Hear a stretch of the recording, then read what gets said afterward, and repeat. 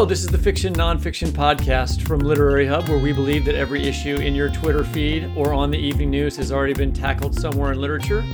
I'm Whitney Terrell, the author of the novel The Good Lieutenant. And I'm Vivi Ganeshananthan, also known as Sugi, author of the novel Love Marriage. We're thrilled to be zooming via Moon Palace Books tonight and to be in conversation with Charles Baxter about his 17th book, the novel The Sun Collective, and with Mike Alberti about his debut, the short story collection Some People Let You Down.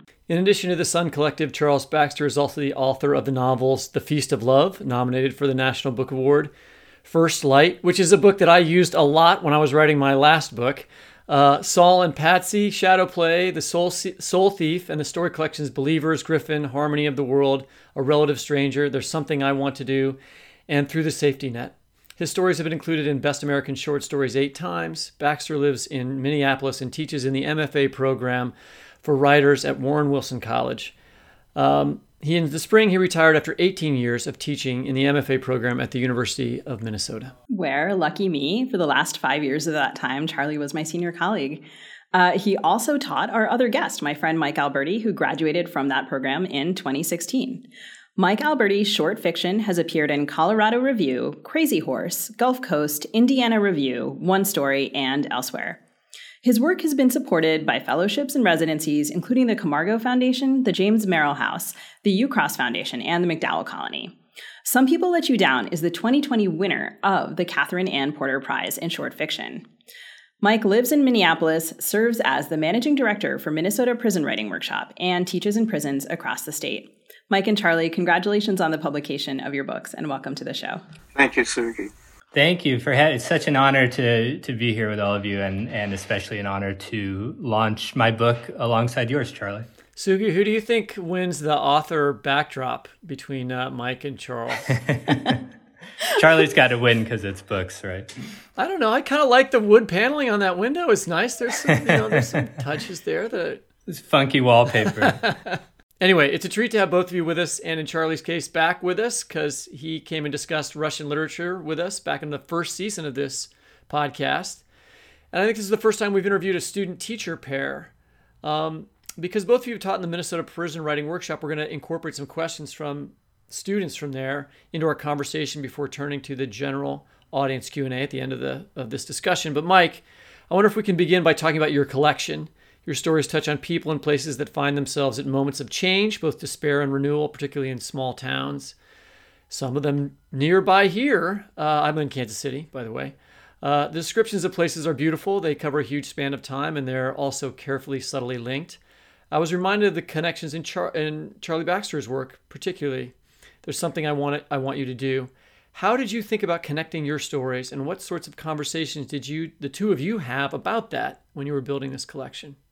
That's such a good question, and I'm so happy that those subtle linkages between the stories came through. I never really set out to write a linked collection. For the most part, the book kind of grew organically out of my particular interests and preoccupations, especially, as you mentioned, with place and with the natural world. So there was kind of a thematic linkage, but in the early stages, but not much more than that. And then in what I think was my first class with you, Charlie, you introduced us to a concept called the novita, which I believe you invented. One of the great pleasures of being Charlie's student is that you get to learn this incredibly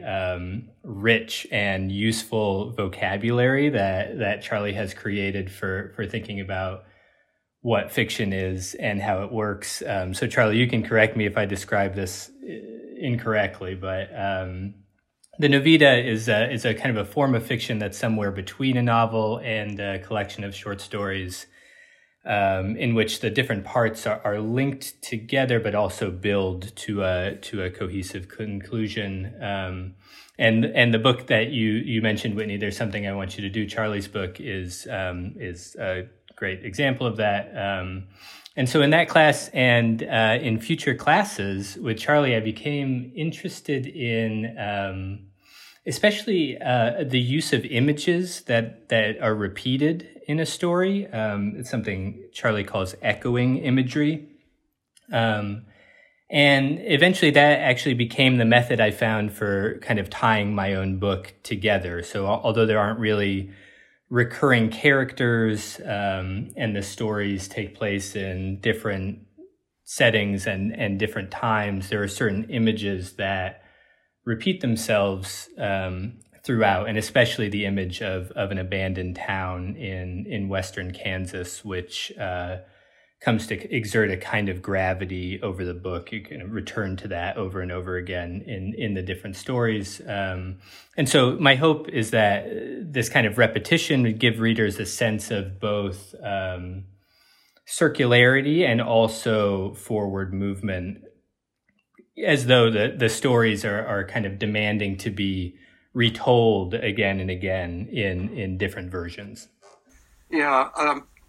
In that class, when we were talking about the Novita, I think one of the points that I hoped to make to the class was that linked stories are particularly good at depicting communities. And I can't remember whether we read James Joyce's Dubliners and Sherwood Anderson's Winesburg, Ohio. Winesburg, yes, definitely. And Edward P. Jones's Lost in the City, which is about the African-American community in Washington, D.C.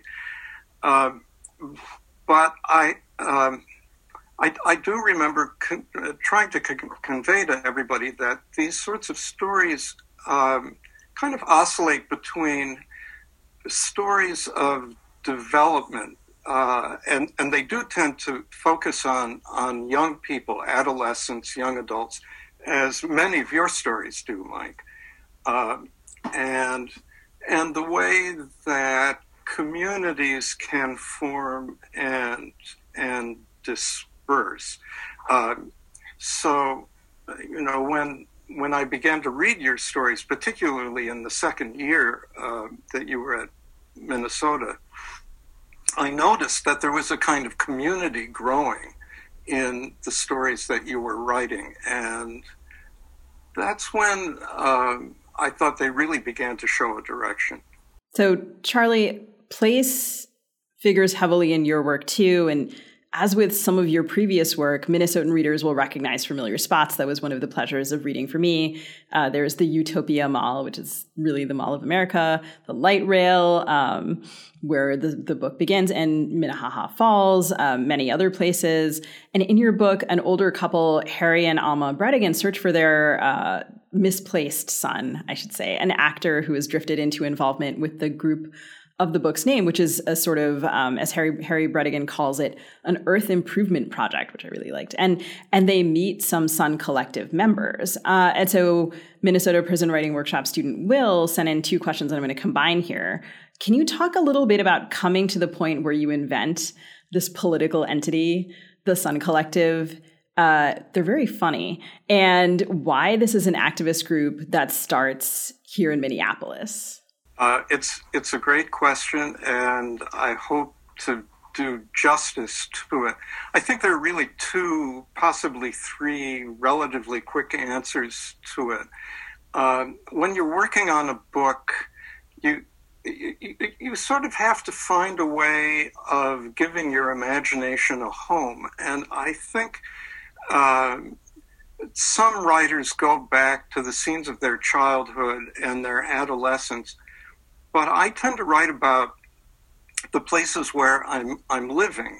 All of that just begins to seep in on you. And because I was walking around the city, and because I was thinking about Minneapolis, and actually thinking about some of the radical movements that were located here, particularly in the 1930s, there was a very strong movement of communists, particularly followers of Trotsky in the 1930s, mostly in the Truckers Union. And around the same time, a fairly sizable fascist group called the Silver Shirts, who were standing in opposition to immigration and to unionization. But the city has a very active political past, and a lot of political figures have come from here, including Hubert Humphrey, Eugene McCarthy, and many others. And so I thought it was natural in some ways for me to locate a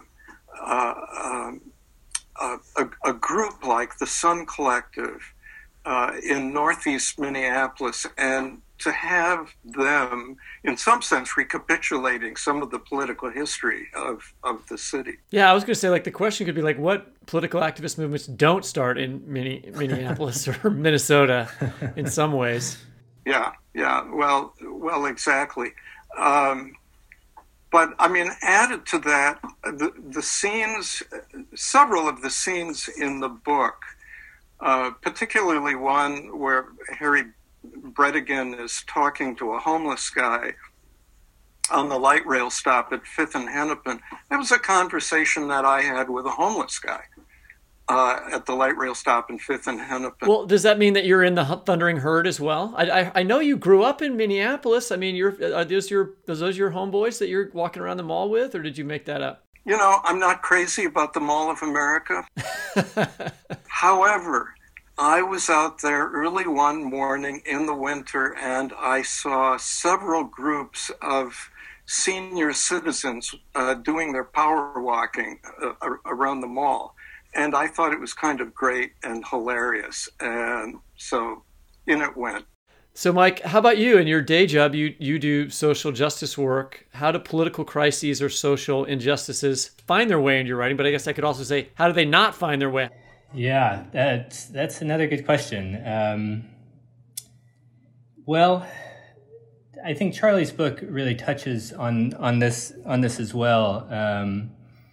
I think there are a lot of people in this country right now, especially right now, who feel a kind of pervasive despair. A sense that any bright future that they imagined for themselves or for their kids is sort of being foreclosed on. And I think I would call that a political crisis. So in my work, in this book, I'm writing about people in these dying towns, where maybe they've seen the local factory jobs disappear, but I sense another version of that feeling among people I know, friends here in Minneapolis, people thinking about climate change, for example, and, what that means for our collective futures and how we think about them. And I'm drawn to trying to represent that feeling, that despair, which Charlie, you do so well in, among the young people in your book as well. And not just this despair, but the anger that arises out of that. When you mentioned my day job as managing director of Minnesota Prison Writing Workshop, which is an incredible organization that teaches creative writing classes in Minnesota State Prison, and we try to support incarcerated writers in a lot of other ways. Sugi also very involved in our work as a mentor and a board member, and Charlie has been kind enough to visit our classroom several times. And it might surprise people to hear that the people who have inspired me to be more hopeful, less despairing about the future, both in my life and in my writing, are the incarcerated writers that I work with through MPWW. These are men and women in the most isolated, dehumanizing conditions, more so now than ever, and still they manage to make beautiful art and build community and organize together to make their lives better. Charlie, I don't know if you remember this. In one of I think it was probably your last visit with me to class in one of the prisons. You talked about how every short story or every work of fiction is a kind of hypothetical world.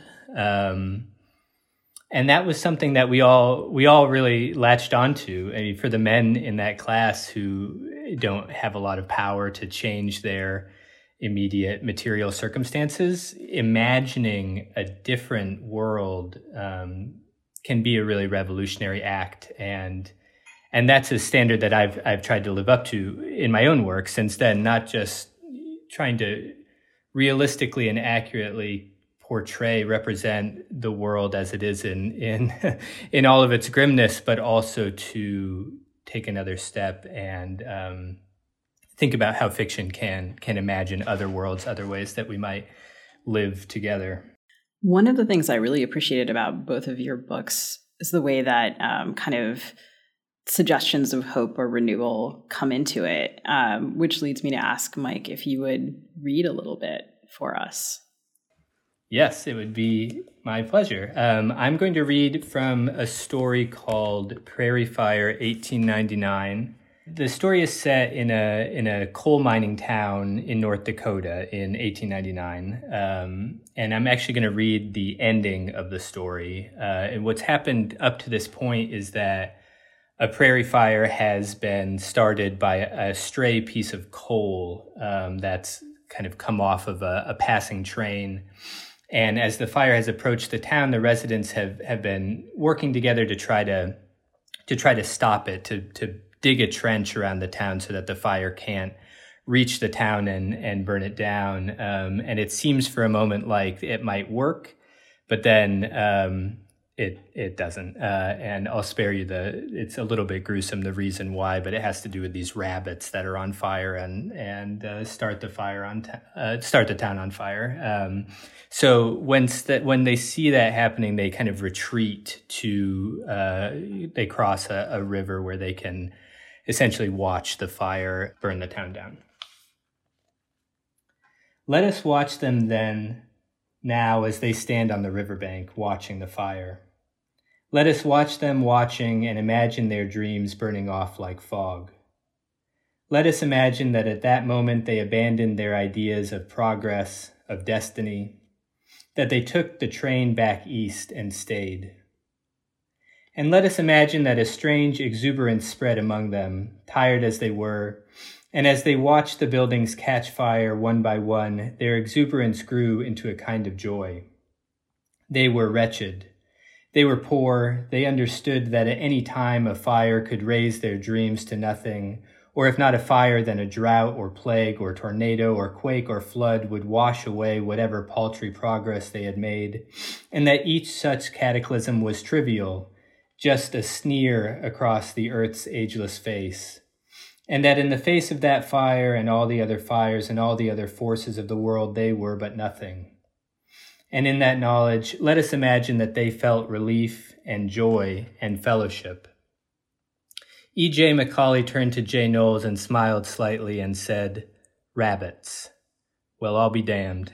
I never thought of those damned rabbits." Then he began to laugh, and Knowles joined him and others, and soon they were many laughing together. In the morning they would wake and sift through the burned wreckage of their lives and face their blank, uncertain futures, but now they were laughing and touching each other's arms and hands, and washing each other's soot-blackened faces and lifting their children high in their arms to watch the fire burn in the inky night. Laughing and talking in jovial voices until one voice rose above them all, the beautiful clear soprano of Rosa Anderson. For what seemed like minutes, she sang out one long, unwavering note, which floated up from her lungs and spread over that crowd and beyond them across the empty prairie, the hymn of their longing and their renunciation and their bittersweet goodbye. As if to punctuate the song, at that moment distant explosions thundered across the prairie, and they could see spouts of sparks rise high into the air beyond the town. It was dynamite, stored in casks in the cellar of the mine warehouse, exploding belatedly like fireworks, and with each new blast a cheer went up. And let us imagine, finally, that God was looking down upon Sims that night, as those unburdened people stood on the far edge of the river, on the far edge of the century, in the middle of those great plains, in the middle of this vast continent, unterrified, laughing and singing and slaughtering goats for a midnight feast under the star-blown sky. Let us imagine that God watched as Thorsten Larsen tightened the strings of his Hardanger fiddle, and they began to dance. And indeed he might have been watching, because that fire burned strong and luminous on the dark prairie, burned long into the morning, a spectacle bright enough to catch even the oldest and most tired eyes. That is absolutely one of my favorite passages in your book, and it's really the one exactly that I was thinking of when I was thinking about how there are these unexpected places where joy appears in the work. And I also really appreciate kind of the scope of that widening lens and the way that it plays with time and reminds me also of my presence as a watcher and a looker and a seer and participant in history. And surprisingly, or maybe not, Charlie, the ending of the Sun Collective also does something like this, a kind of zoom out. And I wonder if you would read from that for us. I'd be happy to. This is the ending of the novel. I hope that's not a spoiler. And it has an effect that's, I think, very close to what Mike's story does. I've called it a horizoning effect. It's a little bit like a movie crane shot where the camera, which has been close to the characters, begins to move up and away. And this particular scene it takes place on the light rail from the mall going back into Minneapolis. And the character who's on the light rail is Harry Bredigan. On the light rail headed toward Minneapolis, Bredigan let the sun shine on his face. And once again, the light had acquired a blue tint from the advertising sheath that covered the exterior of the train car. When Bredigan glanced at his hands, he noticed that they appeared to be slightly blue, as if bruised. The train burst out of the tunnel into the light and stopped at Fort Snelling, where an old woman with a prominent bald spot got on, giving Bredigan an aura of pain around his heart. At the next stop, at the VA hospital, a war-torn African-American man with a U.S. Army Iraq war badge on his jacket sleeve came hobbling in, supported by a crutch on his left-hand side. His other sleeve displayed a marksmanship medal with a cross and a circle surrounding it. On his neck was a cross tattoo, and another cross hung down on a leather band over his chest. He wore an oversized black boot over his left foot, large enough to surround the wound dressings that were surely enfolded underneath the leather. Using his crutch, his face a mask of pain, as the old preachers used to say would make Jesus weep, he headed toward the front of the car where he engaged the first set of passengers in conversation. The train continued toward Minneapolis, passing several grain elevators lit by the mid-morning sun. In the distance, a dog ran down the sidewalk, followed by a red-haired boy on roller skates. Bredigan closed his eyes. "Sir?" Bredigan opened his eyes. "Yes?" It was the war-torn veteran. "I'm very sorry to bother you," he said. "This is embarrassing for me, but I wonder if you have any spare change. Please, whatever you can spare." The pain, which had been located in Bredigan's chest, had moved out to his left arm and his neck, becoming its own universe. And with some difficulty, he reached behind for his wallet, which he extracted from his trousers and opened in front of the veteran. Inside it were 4 $20 bills and 2 singles. He took them out and handed them over. Here, take them, he said. The veteran studied the bills in Bredigan's hands, and his eyes widened. Please, sir, no jokes, he said. I'm serious. Take them. That's... You mean? Take them. I do mean it. Here, $82. It's not a fortune. It's just $82. Bredigan was beginning to wave the money back and forth and then stopped the motion because it hurt. I insist. Very gingerly, the veteran reached out to take the money. Here, Bredigan said, take my wallet, too. Take the credit card. Go ahead and use it. I don't need it anymore. He held out the wallet. The veteran stared at him. I came naked into the world, and naked I will leave it, Bredigan said. No, I ain't no thief, the veteran said, rubbing the beard stubble on his chin. No, you're not, Bredigan said to him. Okay, don't use the credit card, I get it. There's just one thing I ask. What? I want a blessing, Bredigan told him. Give me a blessing. Why? I'm in pain. You've been in the war too, I guess. It shows on you, you know what I'm saying? Well, all right. God bless you, sir. Thank you, Bredigan said. But I can't take your wallet. Sure you can.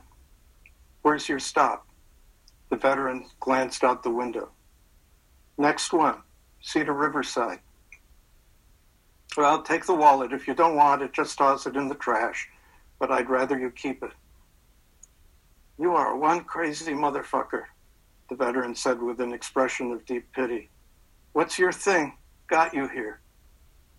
This is your stop, Bredigan informed him as the train slowed. Thank you, the veteran said. I ain't going to forget you, ever. Yes, I know, Bredigan said. The man limped out of the car after the doors chimed open, and Bredigan watched him as he stood pensively next to a trash container before pocketing the $82 and tossing the wallet into the container's open mouth. The doors chimed shut, and Bredigan closed his eyes as an involuntary movement took control of his left leg. A chill rose up his body. Abends will ich schlafen gehen. Evenings I will go to bed. The train made a slight turn leftward past a private novelty museum, house of balls, where carved bowling balls with faces of cherubs and devils were on display. And then a paint factory whose exterior had been coated with primary colors. A large football stadium in the shape of a Viking ship loomed up on the left, and the train moved through several switches, lurching slightly as it approached the stop for the stadium, where several people boarded, including a woman pushing a small shopping cart on wheels. She glanced at the man with his eyes closed and took her seat close to the door. Above the train, a flock of sparrows appear to be fighting with each other or are engaged in a mating ritual, and their collective mind takes them in the direction of a small city park in which city workers are even now spreading quilts out on the grass so they can sit down and eat a midday sandwich. 4 young men are playing hacky sack on the north end of the park. A light breeze cools the air, and overhead, an airplane headed southeast gradually descends for its landing at the airport. Gazing down from the plane, the passenger unfamiliar with the city and the Midwest might spy a commuter train, the light rail, making its way downtown toward Target Field. Is it inward or outward bound? From this distance, it would be hard to say, but the chief flight attendant has just announced that everyone must secure their tray tables and move their seats to the upright position. We will be landing shortly, she says. So the passenger quickly gathers up his odds and ends of flight mini garbage and hands it all to the attendant, walking down the aisle and carrying a trash bag. The city looks great from the air, a place of lakes and a river, the Mississippi, that flows all the way to the Gulf of Mexico, cutting down the middle of the country like an incision over its heart. Oh, that's fantastic. Thank you. What a great passage. That's incredibly moving. And then that one last line is fantastic. The way, and I also wanted to note the way that you bring back the bluish part of his hands, which signifies and reminds us, to me, made me think of age and death. And that's the first image that we see of him in the book, and that you bring that back around is, craft-wise, the right thing to do. I was thinking for the ending of this book, that most of the time when we tell stories, the frame of the story is in what a filmmaker would call either a close-up or a medium shot. The individual is everything, or it's most things. In fiction, we concentrate on individuals. But in Mike's story and the ending of my novel, it's as if the narrative camera moves back and we can see that the people we have been studying close up are really part of something much larger. And that the narrative camera has been on this person, but it could have been on this other person. There are all of these other stories in this community that might have been told. I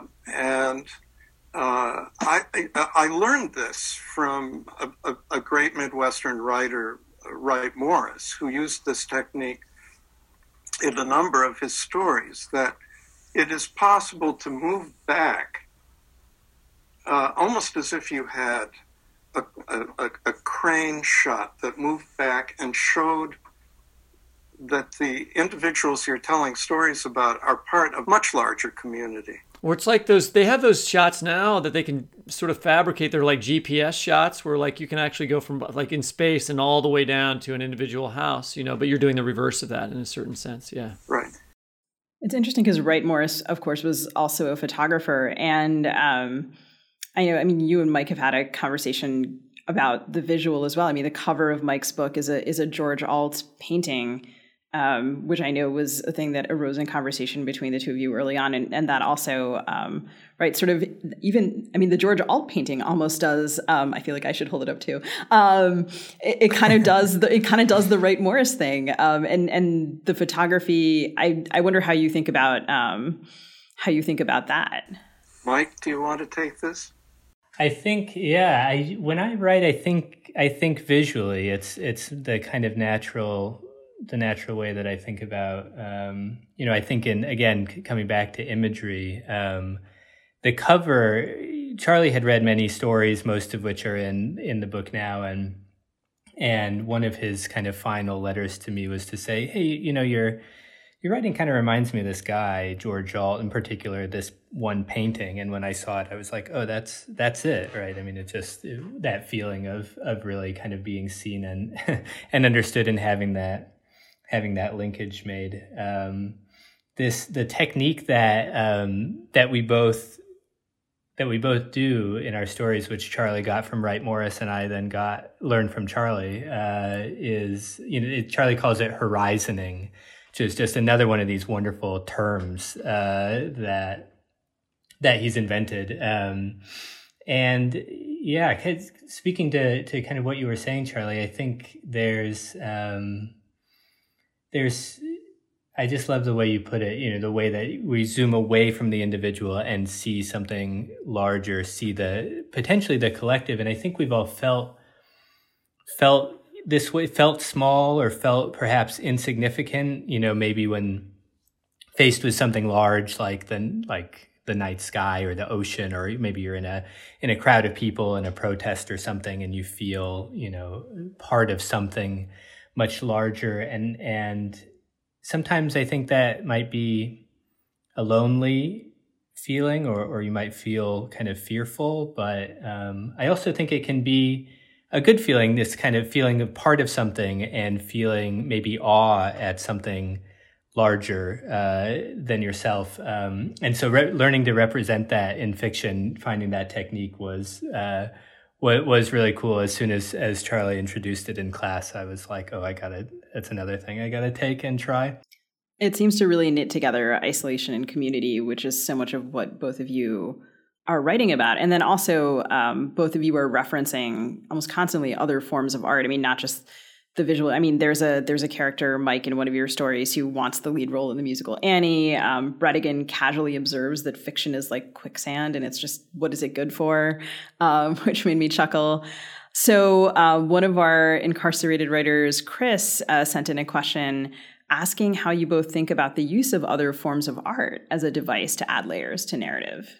It's a wonderful question, and it's particularly difficult and challenging for me to answer it because I'm tempted to say that both art, paintings in particular, and music have fed into my work. I hope for the better. Like Mike, I tend to be very visual, and if I can't see the scene that I'm writing, I often can't write it, and I'll just sit here and wait, looking at this wall that's in front of me that you can't see, until I can see what the characters look like and where they are and how they're dressed and what their signature actions are. I have to see all that, and then I have to be able to hear them. And if I get stuck, one of the things that I'll do is, I hope this doesn't sound too strange, I'll put some music on because I need something like the flow of an emotion to get me started, to prime the pump some way. And I mean, I think those are the two arts that really mean the most to me. My grandfather was a painter, so and I'm in my office, so if you were around the corner, you could see a painting of a place that was a very important place in my first novel. And I thought visually too. Now, for me, I wanted to ask Mike this, since he's earlier on in his career. Charlie's already solved this problem a long time ago. What was hard for me as a writer was that I was too visual early on. I would write just description, and nothing would happen in those descriptions, right? So how do you move from writing visually, and maybe you talk to your students about this as well, how do you move from writing visually to putting narrative, getting narrative out of that visual place, right? Because if you just write visually, my early stories were very static, that nothing happened in them, right? How do you move from visual to narrative, or translate that space?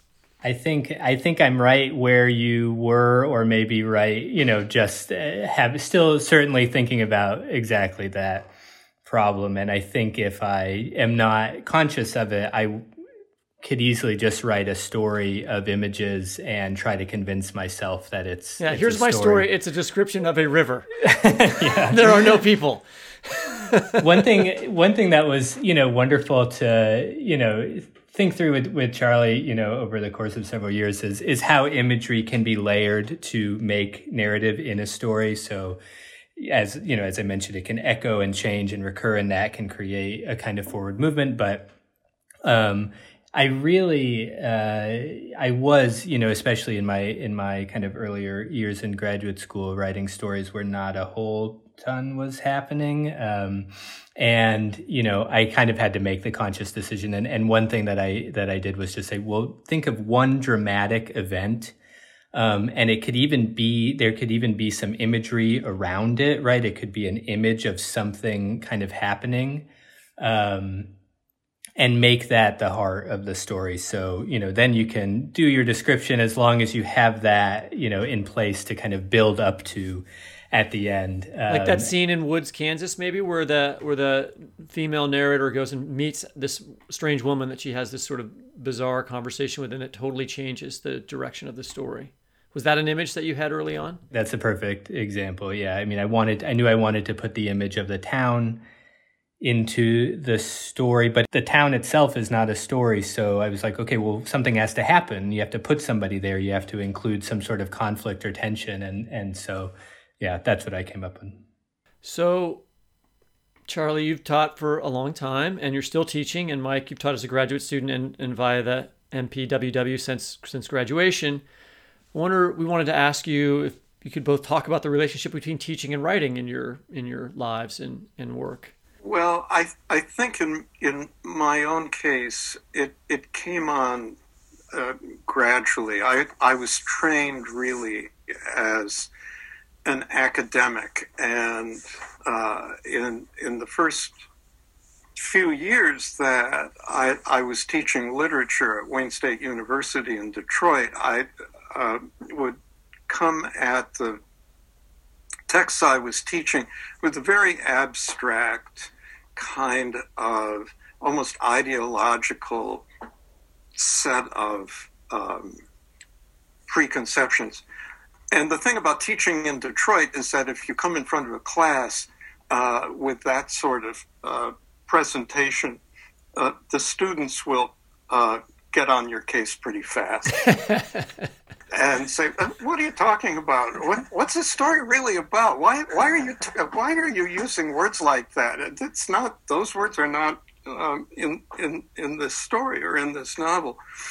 And I found myself becoming much more interested as time went on with the way stories and novels were put together and how somebody went about thinking about poems and short stories and novels, and how those techniques were employed or deployed to create a beautiful story. And I found that, in fact, the kind of criticism that I wanted to read was not necessarily the sort of criticism that was being written.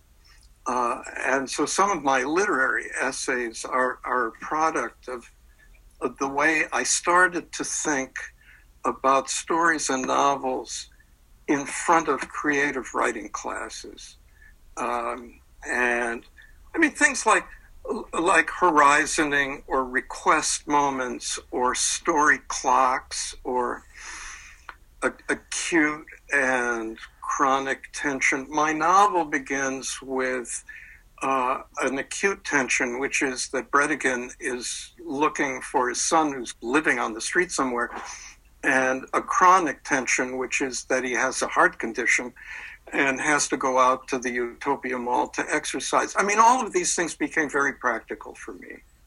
And in my classes, I tried to make the suggestions both as interesting and as practical as I could. Yeah, even though Charlie has now retired from teaching at the University of Minnesota, his teaching are still being taught by many students he's had over the years who are taking these concepts that they've learned from him, request moments, one-way gates, Captain Happen. The vocabulary is so fantastic. It's really wonderful. The creative writing vocabulary is sort of not that great, and you should make up all those vocabularies. I love them. It's fantastic. I love them too, and we're all just taking them and passing them off as our own wisdom in our own classrooms, all around the country. I've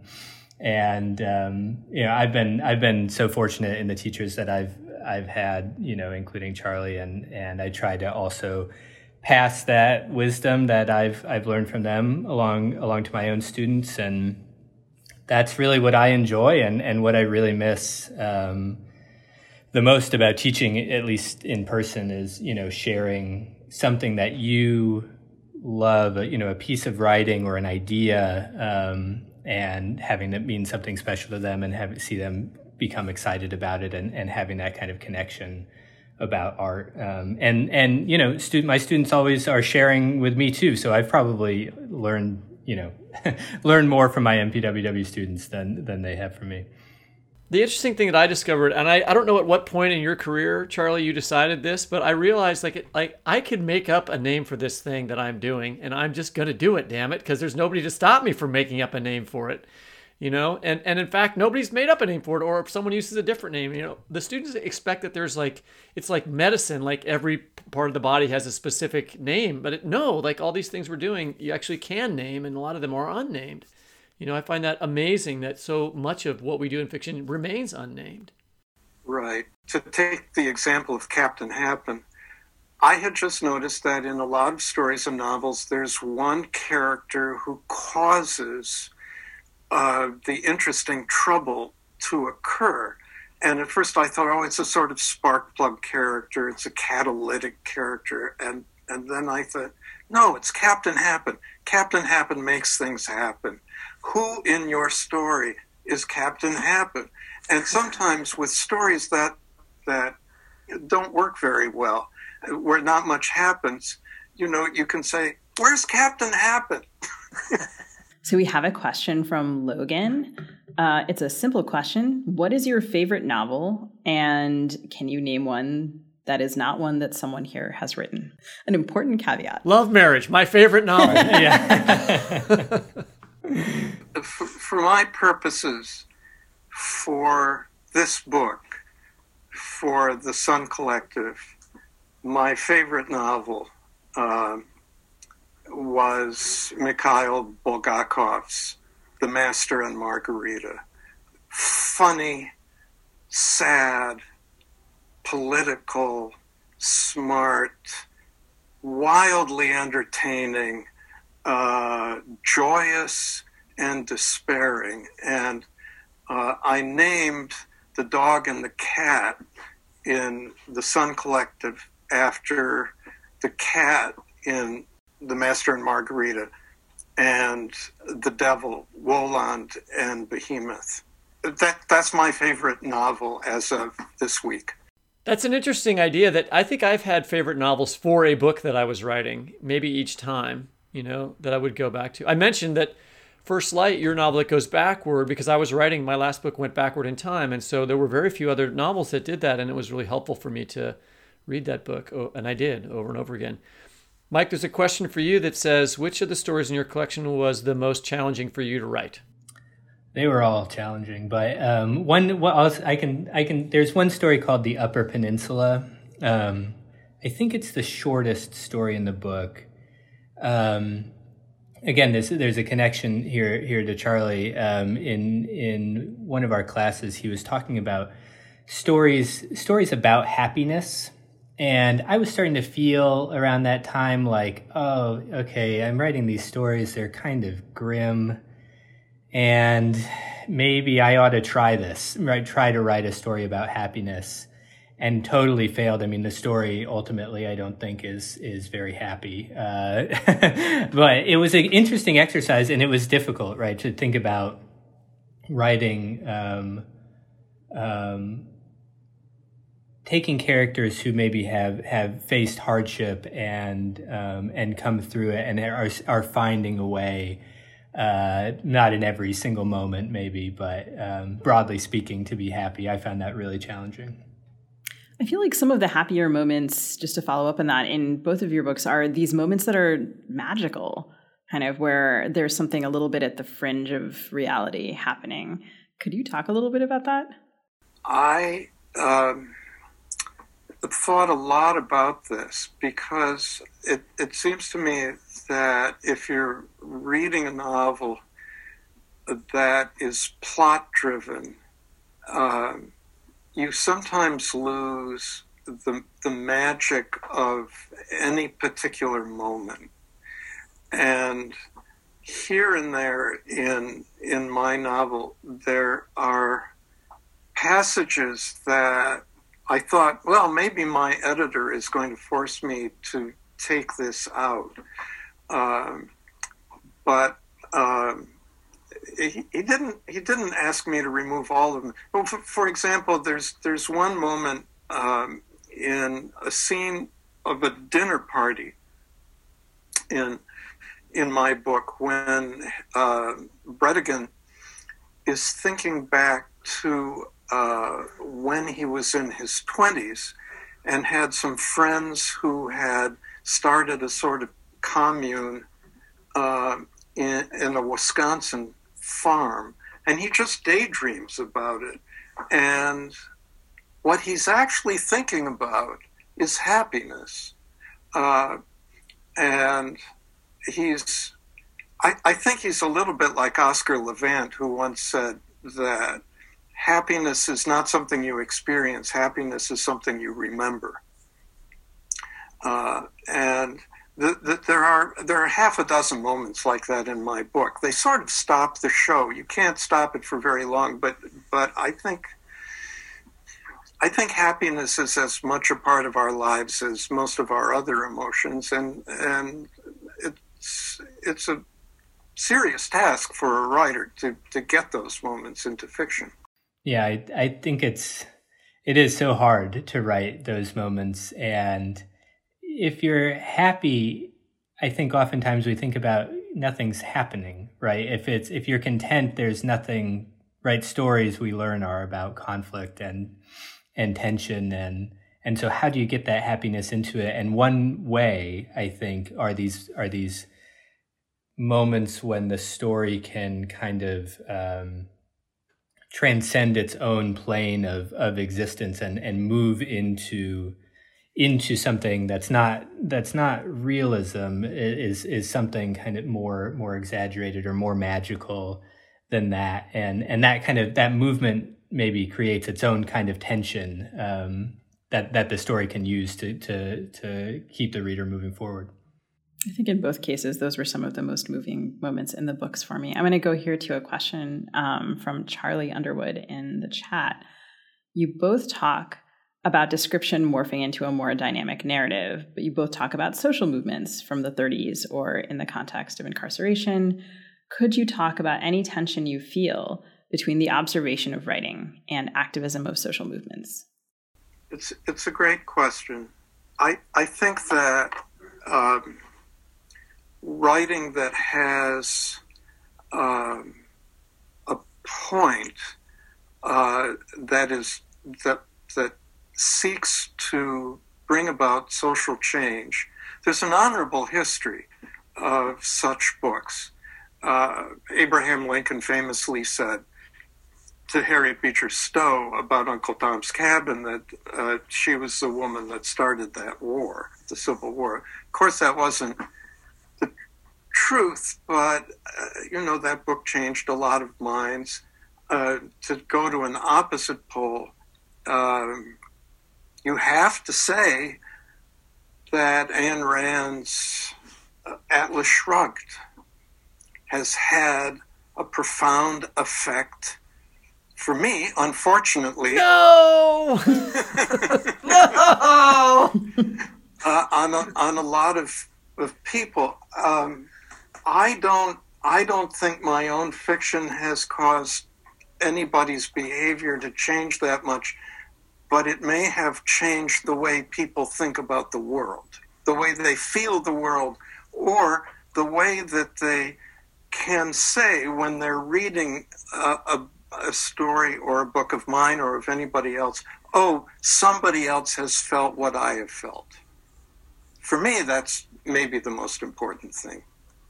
I was listening to an interview with Cornel West recently, kind of in the wake of the election, and it was a little bit of a down note interview in which he was being asked, what are we to do in the face of this, political reality that we live in. And I was really surprised. He said we all have to organize, and there's lots of ways to organize, and one way to organize is to make art. And I was not expecting him to say that, but I've been meditating on that for ever since then. And I think you put it just right, Charlie. If it's good, then the impact that writing or art can have might not start a social movement, but helps people see the world in a way that makes change seem possible or more tangible. So we have way more questions than we're going to be able to answer here. So we're going to just tell everyone honestly. I think we're going to be able to take about 2 more. Mike, here's a question for you. I'm going to combine 2 questions together. One says, when I was reading your stories, I was so impressed by how each person came alive with such detail and depth. Where do you get the inspiration for your characters? Next question, which I assume is going to relate. who are some of your favorite short story writers? Okay, yeah. Where do I get it? I guess, probably like most writers, you just know people in the world and attributes of them make their way into your stories, and maybe if they're not in the world, you are reading about them, or they're encountering them in other types of art. Favorite short story writers is such a long list. Have to say Alice Munro, have to say Edward P. Jones, ZZ Packer, Dennis Johnson. One last question, and there's so many good ones here. It's so wonderful to see all of you tonight, to see this wonderful, appreciative chat going on. I feel like I'm in the crowd that would have assembled in person under different circumstances, and I so appreciate it. Hi, Mike and Charlie. Thank you so much for this conversation. Many of both of your plots center on the ways in which people relate to one another. Can you both talk about how you think about writing human connections and relationships? And this is from Josh. Charlie, I want to hear you on this, Charlie, especially thinking about the relationship between Harry and Alma in your book. Yeah, what I found myself doing in this novel was to set up two different kinds of relationships. The relationship between Harry and Alma is a long-term marriage. These two people have known each other for virtually their entire adult lives, and I wanted to write what that was about. They're absolutely necessary to each other. Harry thinks about Alma that he needs her the way he needs water. You don't have to love water, but you can't live without it. And the two of them sometimes think that they're in the condition of post-love, but it seemed crucial to me to write about two people who behave in ways that are almost always predictable to the other person. And at the same time, in the novel, there's a young couple, Christina and Ludlow, who have just met each other and are kind of feeling each other out. I tend to feel that novels require a kind of contrast in the way that the characters relate to each other. And that was the contrast. I hope it wasn't too schematic that I set up in this novel.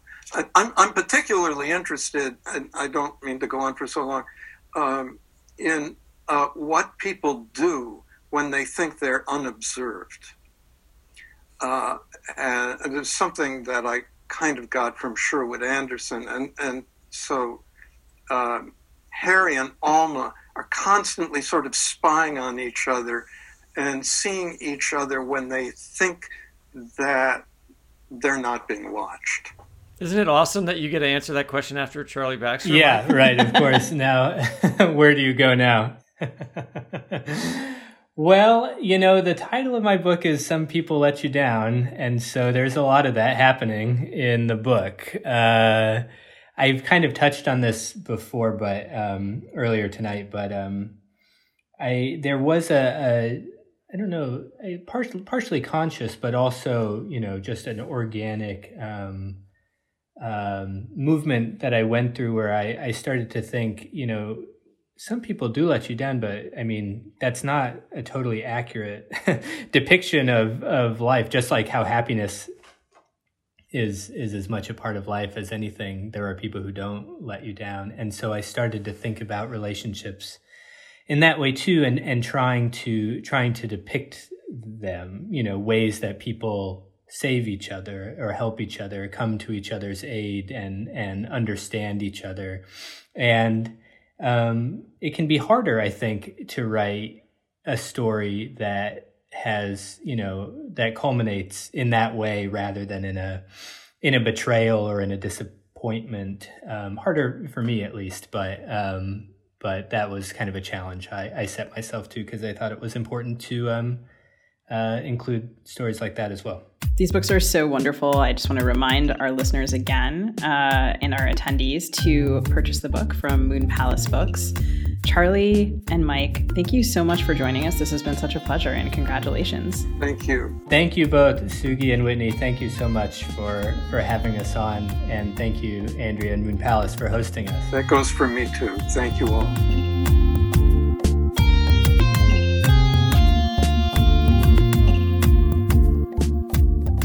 That's it for this episode of the Fiction Nonfiction Podcast from Literary Hub. Special thanks to Moon Palace Books. You can buy Charles Baxter and Mike Alberti's books from Moon Palace or from an independent bookstore near you. Our show's producer is Andrea Tudhope. Our theme music is by Travis Workman. Thanks to this semester's show intern producers, Mary Henn and Emily Stanley. To subscribe to Fiction Nonfiction, please type fiction/non/fiction into your favorite podcast app.